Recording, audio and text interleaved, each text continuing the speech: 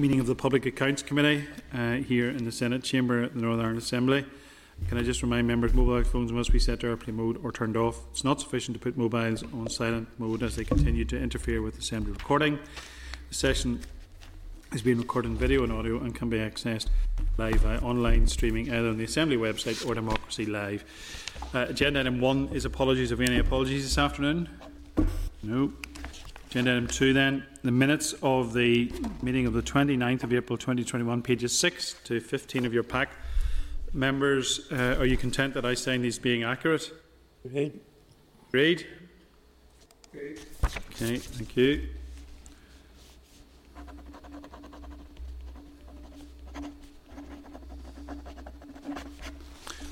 Okay, members, any issues or matters arising from the minutes?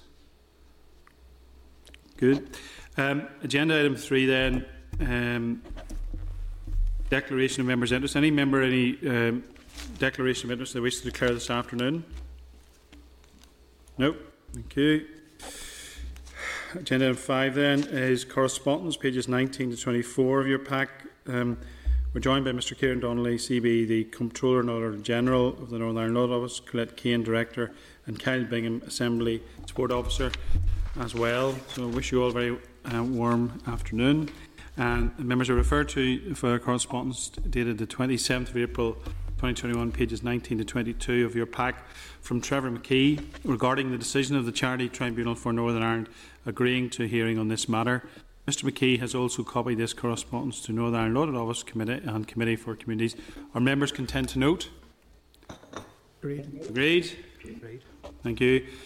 Members, following on from Mr McKee's previous correspondence regarding the Charity Tribunal in your pack, pages 23 and 24, dated the 30th of April 2021, there is a letter from Nicole Lapping, Chief Charity Commissioner, CCNI, clarifying the Commission's position on this matter. Do any members have any comments? Mr Donnelly, have you any comments? Chair. So, yes? Being chair of Nice County Jericho, which is also a registered charity, I probably should declare an interest. Right, okay. You get a note of that? Okay. Sorry, Mr Donnelly, have you anything you want to say around that?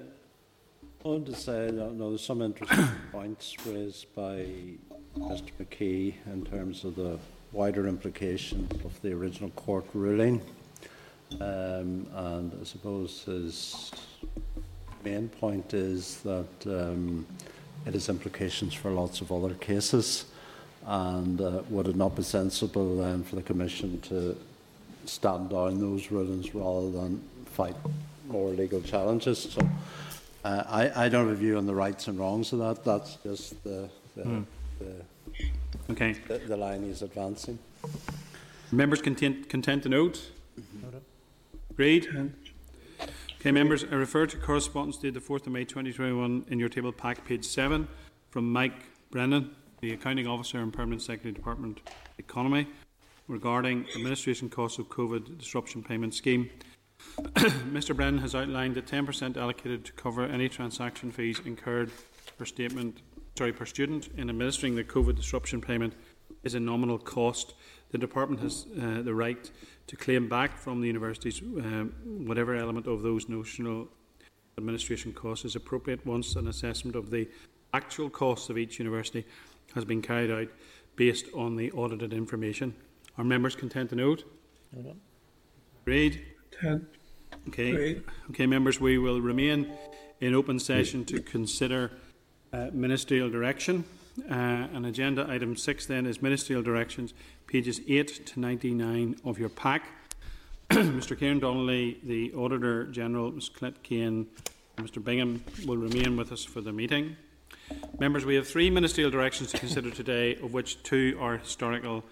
That is, the schemes are now closed. I believe that the Comptroller and Auditor General is looking into the reasons why there have been a delay in a number of Ministerial Directions coming to the Committee from the Department of the Economy. Mr Donnelly, at this stage, anything you want to add to that? Any comment to make? Yeah, two of those today go back to, I suppose, late last year. In one of the cases, the department thinks they did send us it. We have no record. In the other case, no, they acknowledged that there was nothing sent. That's the wet pubs case. Okay. Yeah. And the other was a COVID extension. So we're looking into all of that to see what we can learn from it. Okay. Members, I suggest that, with your permission and agreement, we ask Mike Brennan to the committee to answer these questions regarding the delay in forwarding ministerial directions, and also will give us the opportunity to ask on further questions into the inquiry generating electricity and renewable energy following our last evidence session. And I also think it would be timely to ask him some questions around the current position vis-à-vis the York Street campus of the Ulster University, which we'd agreed to do anyway. So would members agree that we kill three birds with the one stone, as it were, there? Is that, metaphorically, of course, is that everyone agreed? Yeah. Yeah, okay, thank you.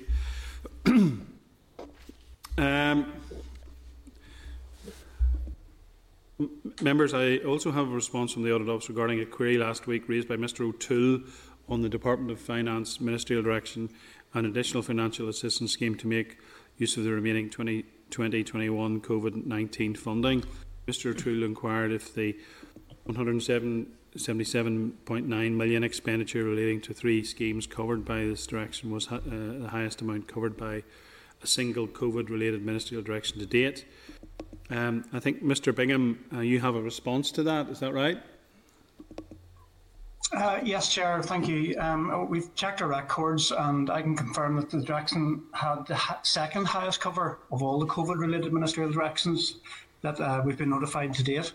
So the first COVID-related ministerial direction from DFE was the 10k Business Support Grant Scheme. Yeah. And that provided the largest amount of cover. That was 294 million. Okay. Is that okay, Mr O'Toole? You can tell me that? Thank you. Yeah. Yes, I am. Thank you. Thank you very much. Any other members, any comment they want to make on that, or content? Content? Okay, we'll now go into the detail of the ministerial directions. One ministerial direction, the recognition payment for the supporting people and homelessness sector frontline staff. Members, I refer to correspondence dated 26th of April, pages 26-27 of your pack from Mr Donnelly regarding ministerial direction. Recognition payment for supporting people and homelessness sector frontline staff. The DFC Permanent Secretary wrote to the CNAG on the 15th of April 2021 to advise that she had sought a ministerial direction from the DFC Minister Deirdre Hargey, MLA, on the 30th of March 2021 to put in place arrangements to make one-off £500 payments to support people and homelessness sector staff in recognition of their work that they did during 2020-2021. It is estimated that there will be 4,000 payments at £500 made to supporting people and homelessness staff at an estimated cost of £2.5 million, which is to be funded from the COVID funds already allocated to the Department for 2020-21. The Supporting People (SP) programme provides housing support for approximately 19,000 vulnerable individuals to support them in living independently. Vulnerable individuals who receive housing support services include homeless people, older people, young people and people with physical disabilities, learning disabilities and mental health issues. Members, I refer to page 32 of your pack, where you can find more details regarding the payment. The ministerial direction is comparable to the decision already made by the Health Minister to provide one-off recognition payment of £500 to the health and social care workforce. The reason for the ministerial directive is that while the Permanent Secretary had indicated there was a political support for this project, it does not represent value for money as required by the MPMNI. Steps taken, the Permanent Secretary wrote to the DFE Minister on the 30th of March 2020, pages 28-29 of your pack, seeking a direction from the scheme. Sorry, that may have been, maybe a typo, it may have been 30th of March 2021 there, pages 28-29 of your pack, seeking a direction the scheme, and the Minister subsequently wrote to the Minister of Finance, page 31 of your pack. This was the appropriate route as the executive approval was not considered, as the scheme was not thought to be cross-cutting nor have any wider repercussive risks. The Minister approved Finance approved the 30th of March 2021, page 30 of your pack, and it was issued on Ministerial Direction on the Permanent Secretary on the same day. The relevant papers are referenced above and underpin the decision of the cost of the MD of £2.5 million. Members, the CNAG will keep this matter in view as the audit of the 2020-21 financial statement progresses. Mr. Donnelly, have you any comment you want to make? I think you've said it all, Chair. That one is relatively straightforward, so nothing really to add. Okay. Any members, any comments, and you can content to note? Content. Thank you. Ministerial Directive then 2 is COVID Restrictions Business Support Scheme, brackets CRBSS, close brackets, pages 9 to 64 of your table pack. I've received correspondence dated the 4th of May 2021, pages 9 to 11 of your pack, from Mr Donnelly regarding Ministerial Direction from the DFE Minister Diane Dodds, MLA, on the 20th of October 2020 to implement a scheme to provide support to local businesses and address the gaps in the DOF Local Restrictions Support Scheme, brackets LRSS. Background: on the 14th of October 2020, the Executive agreed a range of significant time-bound interventions to curb the spread of COVID-19 in Northern Ireland. The measures came into effect on the 16th of October for a period of 4 weeks. The Executive subsequently agreed to expand the Department of Finance-led localised restrictions support scheme to all of Northern Ireland. Under LRSS, which is now closed, financial support was provided to certain businesses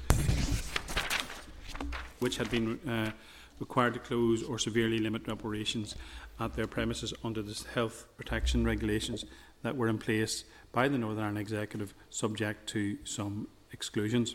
However, the scheme did not provide help to businesses that were found to close but do not pay business rates. For example, hairdressers renting a chair in a salon, driving instructors and mobile beauticians. The LRSS scheme also provided financial support to businesses forced to close or severely limit their operations as a result of the increased health protection regulations, who were not eligible for the LRSS. The scheme operated in two parts.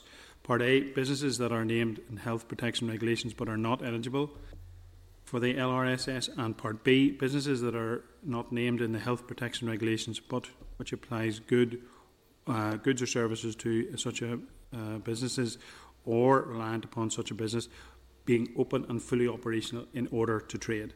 The scheme provides a grant of up to £800 per week for eligible businesses on the provision of specific information and assurances.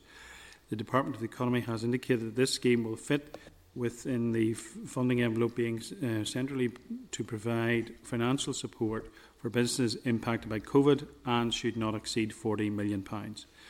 Members, the absence of the evidence on which to base the value for money assessment, coupled with the level of risk attached to the delivery proposal, meant that the Permanent Secretary could not provide the necessary assurances that the delivery of the scheme represented value for money as required by Department of Finance Managing Public Money NI brackets MPMNI guidance. Members, I refer to the relevant papers underpinning these decisions at pages 12 to 64 of your pack. The Comptroller and Auditor General states that the Department provided an email indicating that they had sent the notification to him on the 4th of November 2020, but the CNAG does not have a record of receiving this email, which is now currently being investigated. The CNAG will keep this matter in view as the audit of the 2020-21 financial statements progresses. Mr Donnelly, have you anything you want to add to that? Not a lot. I think there's an indication that there'll be a ceiling on this about £40 million. This scheme was to plug gaps in the earlier schemes, particularly for those businesses who weren't paying rates, and also then other businesses, I suppose, that were more indirectly affected by COVID because they were in a supply chain to businesses that were affected. So it's plugging gaps. All I can say is we'll have to drill into this in great detail then when we're doing the audit this year. So. Okay, thank you. Any members, any comments? Content to note? Thank you. 3, then, Ministerial Direction, Wet Pubs Business Support Scheme at pages 65 to 97 of your table pack. I've received correspondence 4th of May 2021, pages 65 to 67 of your table pack from Mr Donnelly regarding a Ministerial Direction of Wet Pubs Business Support Scheme. The Permanent Secretary, Mr Mike Brennan, wrote to the CNAG on the 20th of April 2021 to advise he had sought Ministerial Direction from the Department of the Economy Minister Diane Dodds MLA on the 11th of December 2020 to implement a Wet Pubs Business Support Scheme brackets WPBSS close brackets. On the 23rd of November 2020, £10.6 million was allocated to the executive to support wet pubs, i.e. public houses which sell drink only, in recognition of the significant hardship they had experienced due to the impact of restrictions of trading since March last year. Whilst most hospitality businesses were open on the 4th of July after the spring early summer lockdown, drink-only pubs were required to remain closed until the 23rd of September, some 12 weeks later. Members, the absence of evidence on which to base the value for money assessments, coupled with a level of risk attached to the delivery of a proposal, meant that the Permanent Secretary could not provide the necessary assurances that the delivery of the scheme represented value for money required by MPMNI. Members, the Comptroller and Auditor General noted in the delay of the Department communicating the details to him, and hence the delay in his correspondence to the Committee. The CNAG is currently in discussion on what caused the delay with the Department, and expect them to provide an update and confirm what actions they have taken to ensure this will not happen again. Members, I refer to relevant papers underpinning these decisions at pages 65 through to 98 of your pack.